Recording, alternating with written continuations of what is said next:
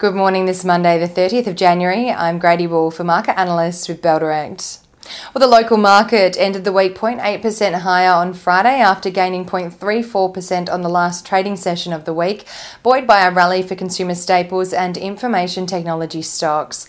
Energy stocks were sharply sold off on Friday, with the sector closing the day down 1.84% at the end of the session amid growing uncertainty from global recession fears and geopolitical tensions.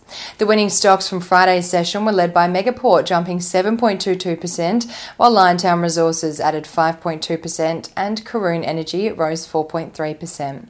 On the losing end of the market on Friday, New Hope Corporation tumbled over 9%, Whitehaven Coal lost 6.64% and Regis Resources fell over 4.8%. The most traded stocks by Bell Direct clients on Friday were Pilbara Minerals, Core Lithium and Bank of Queensland. Over in the US on Friday, stocks rallied to end the week higher, boosted by growth sectors like technology, as investor fears of the Fed continuing its aggressive rate hike stance begin to ease on the back of favourable economic data released on Friday, including personal spending in the US falling by 0.2% for the second consecutive month in December. The week ahead is a big week on the reporting season front for big tech companies like Meta, Alphabet and Apple.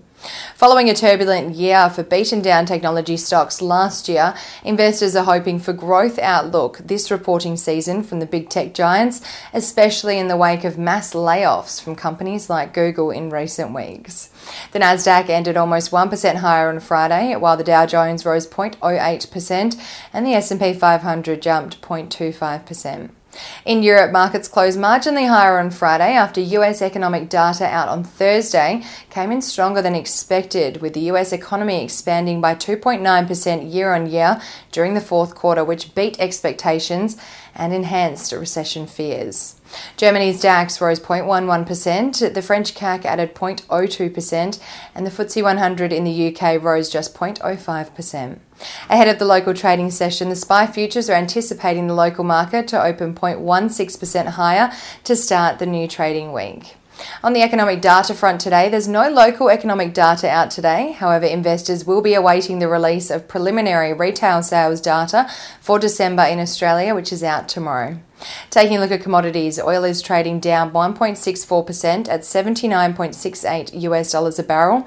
Gold is down 0.05% at $1,927 an ounce, and iron ore is trading flat at $124.5 a tonne.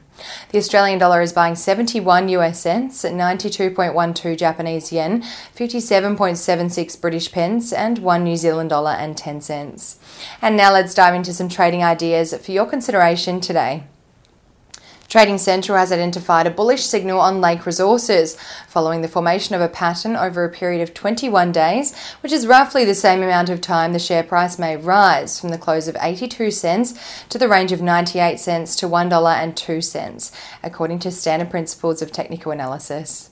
And Trading Central has identified a bearish signal on Nufarm following the formation of a pattern over a period of 7 days, which is roughly the same amount of time the share price may fall from the close of $5.93 to the range of $5.58 to $5.64, according to standard principles of technical analysis. And that's all we have time for today. Have a wonderful Monday and happy investing.